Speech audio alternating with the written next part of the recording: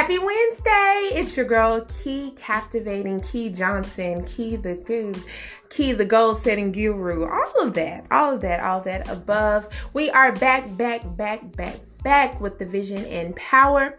And as the song said, it's time to level up. I hope you had a chance to write some goals down, get some things in motion, get some things moving. If you haven't had a chance, listen to our goal setting tips.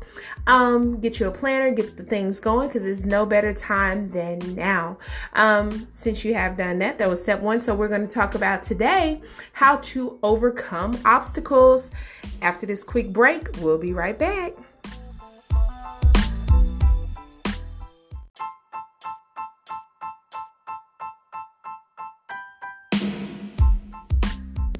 We are back, and I hope you enjoyed that little sound clip to get you motivated, get you hyped up. Once again, it is your Vision and Power podcast. We are back with the tips for overcoming obstacles. Yesterday, we did talk about tips for goal setting. So today we're going to talk about tips for overcoming obstacles. Sometimes we're in the midst of planning things or getting some things going. Things that are unforeseen do pop up. But the whole point is just to keep on track and to keep going. So here are those 10 tips. Number 1, break your goals into smaller action items. This can actually help you by allowing you to cross off smaller things. If you have like a big goal to save, let's say $5,000, break it down to say, maybe I'll save $100 a month. Or I'll save $100 a pay period. So that's easier for you to do. You can cross it off and then you're on your way to your goal. Number 2, keep an active action plan. Keep your plan going. Always be working on it, getting it better. We always consider ourselves works in progress. So if you keep an active plan, you're continuously working on yourself, and that'll keep that goal in sight for you. Number 3, track your progress weekly. For me, I write goals that I want to accomplish through the week. I'll write them down on Sunday. Then I'll check back in on them Friday just to see the progress I'm making. Do I need additional time or anything like that? Number 4, have regular meetings with your COS. And we haven't touched on that yet, but the COS is your circle of support. I'll get into that a little bit later in later episodes, but the circle of support is that group of people that are always positive, always pushing you, always wanting you to do better. Number 5, break those bad habits. I can't stress this enough. If you have a bad habit of online shopping, getting the newest Jordans, getting the latest releases, break that.